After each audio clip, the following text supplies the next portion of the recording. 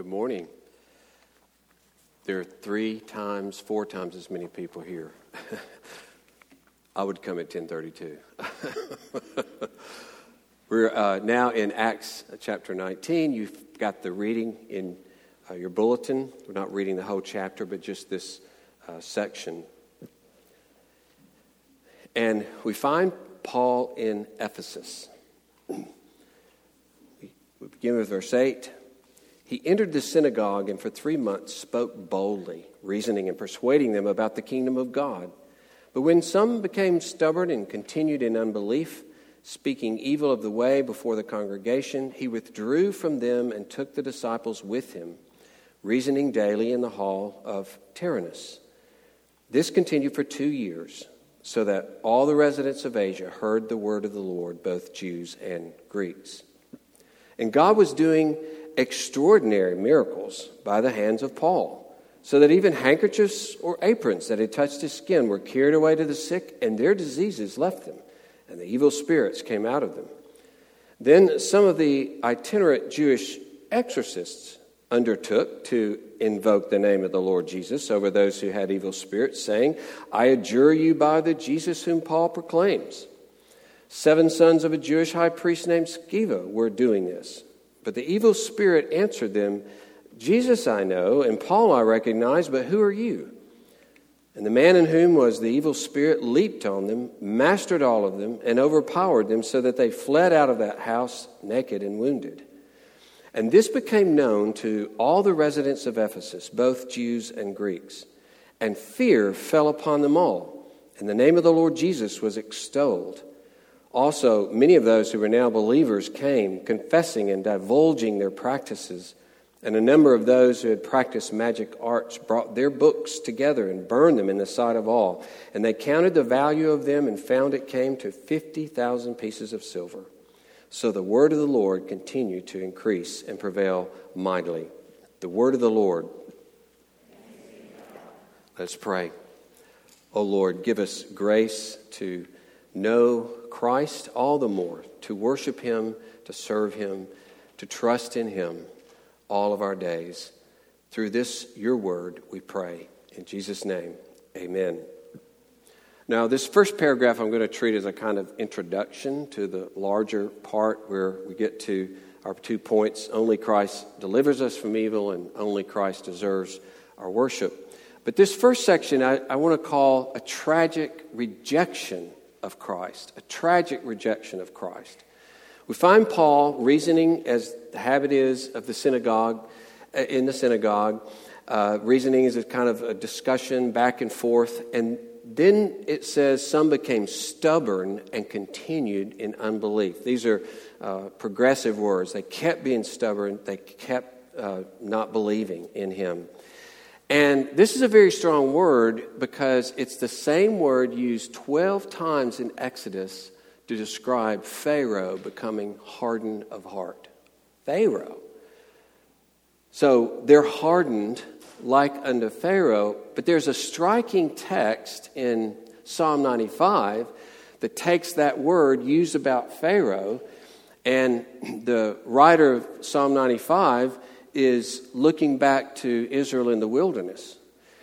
And he goes along praising and then breaks and says, "Don't harden your hearts like Israel did in the wilderness." That's strong because at that point, the great hardening was done to Pharaoh, right? And now he's saying, you know what?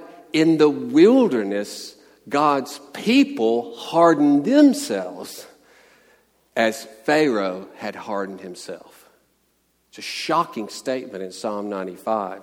And the writer of Hebrews, as he does a couple of times in Hebrews, goes back to Psalm 95 and he uses this same word. So he's reflecting on Psalm 95 that's reflecting on the wilderness. But he is warning Christians at this point, these particular Christians are Jewish Christians that are in danger of turning away from Christ. And he says, he quotes the Psalm 95 and says, "Don't harden your hearts." He even says in that context, Keep encouraging each other. Chapter 3, verse 13. Keep encouraging one another day after day to guard against the deceitful, being hardened by the deceitfulness of sin. So this hardening is a tragic event here, to see it happening again now in regard to the proclamation of the Messiah who has come. And you get this, this word unbelief is also used there in Hebrews 3, and it reflects what happened in the wilderness. Psalm 78 and Psalm 106 have these statements that show what this hardening was about. They did not believe in God, and they didn't trust His saving power. You see, it's a hardness against God's salvation. It's a hardness against the goodness and greatness of God's power, against His willingness, against His promises that He wants to do good. And Psalm 78 says they didn't believe in God. They didn't trust Him. Psalm 106 says they despised the pleasant land, having no faith in His promise. That's why Hebrews is all the time saying, continue to trust Him. Continue to trust Him. Even if persecution is terrible, continue to entrust yourself to Jesus. And here, with the long-awaited Messiah, who will deliver them not only to the land of Canaan, which was Old Testament, but will deliver us into the new creation itself, who will take away our sins, who died on the cross. The God of the universe has come in Christ Jesus and being proclaimed. This is a tragic hardening, a tragic unbelief on the part of these Jews for whom first the Messiah came. But the warning comes to us as well, as I've said, to guard one another, to keep our hearts tender, to keep trusting Jesus. Tender, to be open to, He is good. Give yourself up to His will. He has wonderful promises to you. Continue to believe Him. Don't harden yourself. And there, particularly in Hebrews, the deceitfulness of sin will harden you against the promises of God and the goodness of God. Well, that's a tragic unbelief, a tragic rejection of Christ. But we're even warned ourselves against the same thing. But then we have this section that's pretty wild as we get on into what happens in Ephesus. It says he was doing extraordinary miracles. These mean out of the ordinary, not often seen kind of miracles, you know. And this thing of the handkerchiefs and the aprons, I remember the first time I read this a long time ago, I was kind of freaked out by it. You know, like, really? A handkerchief's going to do this? And of course, modern day TV evangelists have used this for good money, you know. Send in your money, we'll send you a handkerchief. It's going to do good for you and all that kind of stuff.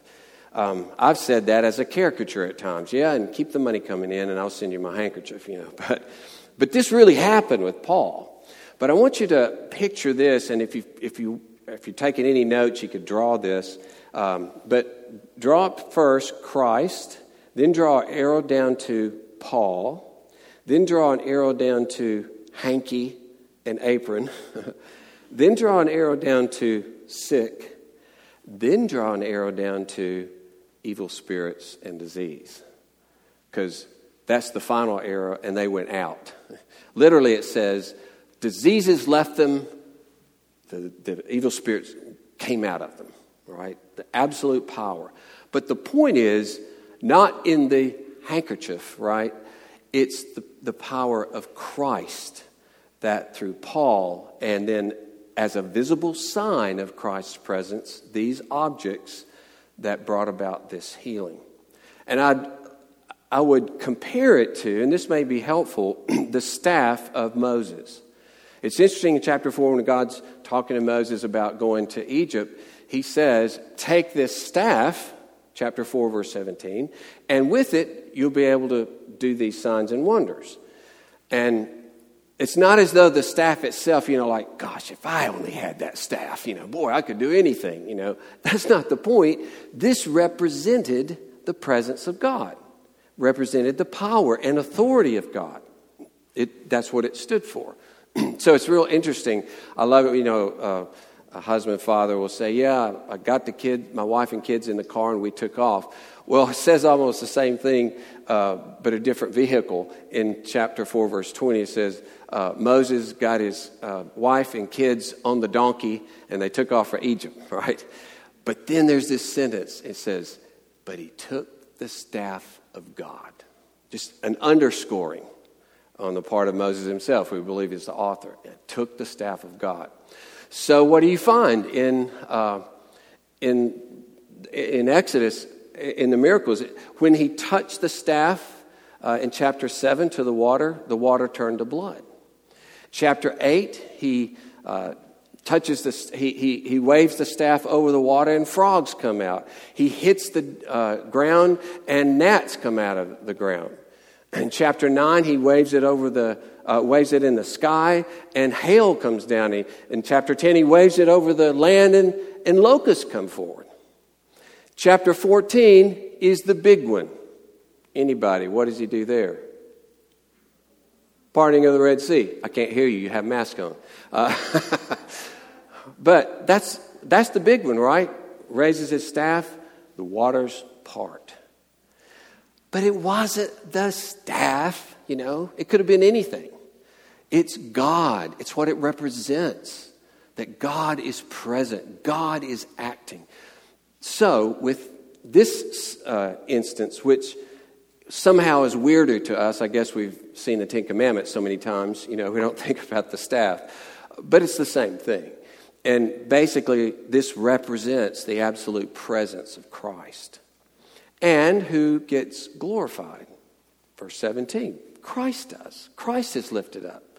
The Greek word has mega in it. He's mega lifted up through this. And people continued. The word of the Lord kept spreading through these events. So this is all about the power of God being manifested in and through the work of Paul. And also, it's very important to realize, and this will be underscored when we get to the would-be exorcists here, that they're attached to Paul in particular to underscore this is the messenger sent from God. This is the messenger who is giving us the word of the God of the universe, and he is declaring that this God came to earth, and this underscores that reality, these miracles. And we'll talk about that a little bit more in a minute. So then you have these, what I call traveling exorcists, right? Like a traveling salesman, which is fine if you're a traveling salesman. But these guys are selling exorcism. That's their deal. And this is so appalling what they do because they themselves totally reject Christ, right? They despise Jesus. They don't worship him. They don't worship him as the Son of God, as the Savior of sinners. They don't worship him as the Lord and Messiah. This is mockery. This is abuse. This is blasphemy. Using his name. So they'd heard the words and this must be the magic formula that we use. And we could do the same thing. We could make some big bucks on this, right? We could be so popular. We'd have work all over the place. We just didn't have the right magic formula. I mean, think of that, of treating the Lord Jesus in this way. Of course, I can think of quite a bit of that going on right now on TV. But what happens, and this is just, there's so much funny about this, right? That they say these bold words, and I just love, I'm not admiring an evil spirit, but it's just fantastic what is said, I know Jesus, I know Paul, who are you? Not that he didn't know who they were, I mean, demons know a lot. They're angels gone bad. They are powerful, very knowledgeable creatures. We can't even begin to cope with any of them in our own power. But just the way he put it, to say, yeah, Jesus, Paul, you're nobody. And why did he do that? Because they're not with Jesus. He trembled. Demons trembled at the presence of Jesus. They cried out to him when he'd show up and said, don't send us into the pit right now, please. That kind of thing. I mean, they had every respect. Like James says, the demons believe in God, and they tremble at him. But he's not trembling at these guys because they don't know God, because they don't know Christ. They're not associated with that. They're on his side, right? They're on his side. They're under the hand of the evil one. He can do with them whatever he wishes. And boy, does he show it. This is wild, isn't it? That he reads, they went out of the house, they went out naked and wounded. And I'm like, how did that happen? It's like he turned into a tornado, just ripped everything off, Maybe technically he grabbed their robes, and threw them against the wall and ripped the robes off. Or they're trying to get out and he just tore them off of them and they had to escape with their lives. That's the picture. It's a phenomenal event that's being pictured here.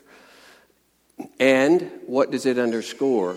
It underscores the uniqueness of Paul's message. The uniqueness of Paul's power was only because his association, his representing Jesus Christ. And that's why Christ was glorified in this, not Paul. Why people came to Christ, not to Paul. You read about the use of such miracles in Hebrews 2, when the writer of Hebrews is recalling those who came, the apostles who came and spoke the word. And then he says, and God came alongside of them with signs and wonders and power. In other words, God came along with these signs and miracles and said, these are the real thing. This is my message. This comes from me. Paul even said in 2 Corinthians 12, the signs of a true apostle were performed among you by me. It verified who I was. That's why we're not looking for these kind of miracles. They were done in connection with the apostles to establish that this is God's word coming from these men. God has sent them. And these miracles attest to that. They prove it. They show it. But this is for us too, so that we can have confidence. This fantastic event is so that we can say, yeah, the gospel is right. The gospel is true. Look how God showed it right here in this amazing event. And we also realize that this same power of God, this same work of God is in us, which we'll touch on as we close. Well, I want to then more briefly talk about this next event that occurs where, as a result of this action, we get to point number 2, which is only Christ deserves our worship. This is 18 through 20 in your text there. So they come bringing all of these magic books and everything and just burn them. And they had a tremendous value. There's no telling how many people brought how many books to do this. And you have to bear in mind that magic of that day was all about power, all about controlling your environment, controlling your future, making things turn out good for you, We do even crazy things, don't we? Like, don't let a black cat cross your path. Really? That's going to determine your future. That's going to make your day. Don't walk under a ladder. That's going to really change your day. I mean, but we've all been influenced by that kind of thing. But it gets really, really encompassing for a whole culture when you think of the various idols that people even today have. I have called at times, I used to be a docent that did tours at the Kimball, but I've called the Asian section kind of the house of idolatry because it mainly is full of different idols. Those are the art pieces of the cultures of Asia. And I'm going to describe a couple of them, and you'll see how foolish these things are, but then we have to reflect, what are my foolish idols? One is Ganesha. You come up to this idol, it's broken in a lot of places, but it's like a baby boy with a big fat stomach and an elephant head. Okay? Very important God. How did Ganesha come to be? Well, Parvati, one of the chief goddesses, was wanting to take a bath. She wanted to protect her bath from intrusion, so she wiped the sweat off of her and created a son, Ganesha. This is while Shiva, her cohort, was off doing something. Well, Shiva comes back. He wants to go in to see Parvati. Ganesha's never seen Shiva.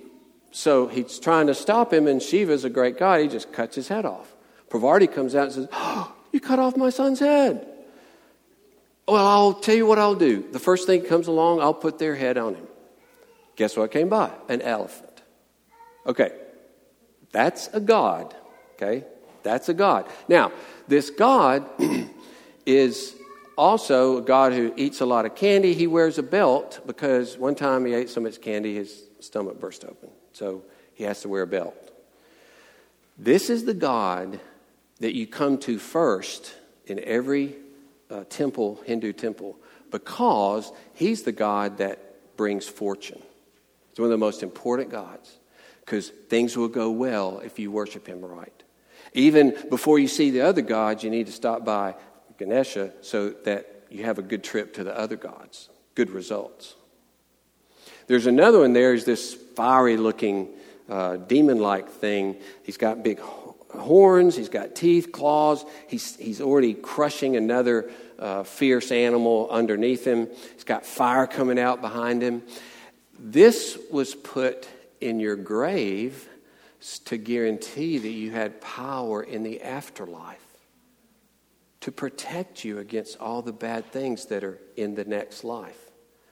A piece of clay that got hardened in an oven is going to protect you. But it does show how desperate we are for protection, how desperately we hold on to things instead of God, and we have our own forms of this. Whether it's money, entertainment, power, prestige, whether it's sensuality, we have every god and goddess in the world that we tend to hold on to, and we find it so hard to entrust ourselves fully to God and for him to make us happy. To entrust our full happiness and future into his hands. You know, when the first commandment says, "You'll have no other gods before me," it doesn't mean you have no other gods in front of, like, more important than me. It means you will have no other gods in my face. Of course, he fills the earth, and any time we are serving another god, it's right in his face. But it has the feel of a person bringing someone else into his or her home, sleeping with them in the full presence of the family. That's the feel of the first commandment. Don't have other gods in my face. But we're all idol worshipers by nature. That's who we are. That's what we are. And it takes God's grace in our life to break us free of our idolatry, to entrust ourselves into the precious hands of God himself, and as he's known in Christ Jesus.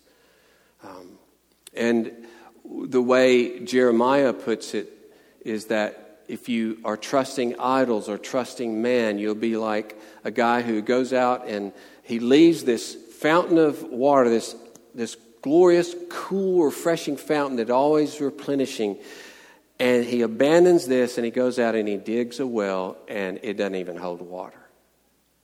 That's the contrast, to give yourself ultimately and only to God himself, and then to embrace his creation under his authority and as he would delight you to enjoy it for his glory. Or you push him away to feast upon this world apart from him. And we'll be like people that dig empty wells. A last question we have to ask, I think, is this happened, this event, the way the word spread, and it's interesting, it says it spread not only in Ephesus, but in all of Asia. And if you recall the second missionary journey, Paul was trying to go, for you, it's this way. He's trying to go from Antioch to Asia, and Jesus wouldn't let him go. And then he tried to go up to Bithynia, he wouldn't let him go. Then he goes over to Greece, and we have the Philippian jailer and Lydia, right? But now is the time to go to Asia. And he stays there for 2 years, and the whole area receives the word, Jew and Greek. It's an amazing statement of the spread of the word of God. But how does he do this if now we have the message that these amazing deeds accompanied this word as a way to say, this is why we believe this is God's word, why we believe these men came from God, because these miracles were attached to their ministry.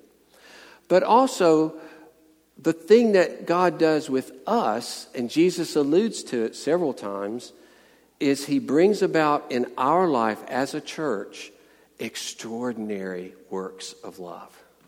Extraordinary works of love.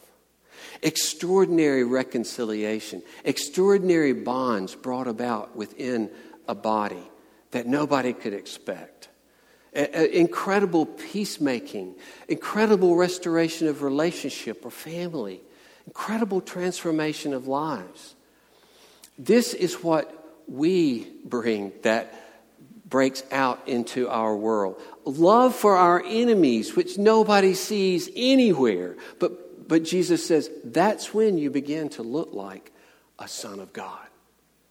Is when you, like God, do good even to your enemies. That's the great work Jesus wants to do in us. And as Jesus said, if you love one another, they'll know that you're my disciples. If you love one another as I've loved you, then they'll know that I am sent by God. And of course, our love to one another will never save one person. Our love to them in itself will not save them. It's only the word of Jesus Christ. It's only the word about Christ. It's only the gospel that can save. But we especially live in a world that despises all authority, suspicious of all authority, suspicious of all truth claims. And this is what gets the message. To even listen to the message is to have extraordinary love. And so Jesus was even able to say, greater works will you do than even I did. And part of that is the great work of love that he means to do in our midst. May he do it. May we glorify him. Let us pray. Lord, thank you that you continue to be the resurrected Christ. You continue to work powerfully in your people. And Lord, you intend to continue to spread the word of Jesus throughout this whole world. Oh Lord, give us grace and expectation of what you will do powerfully in your people even now. We ask in Jesus' name, amen.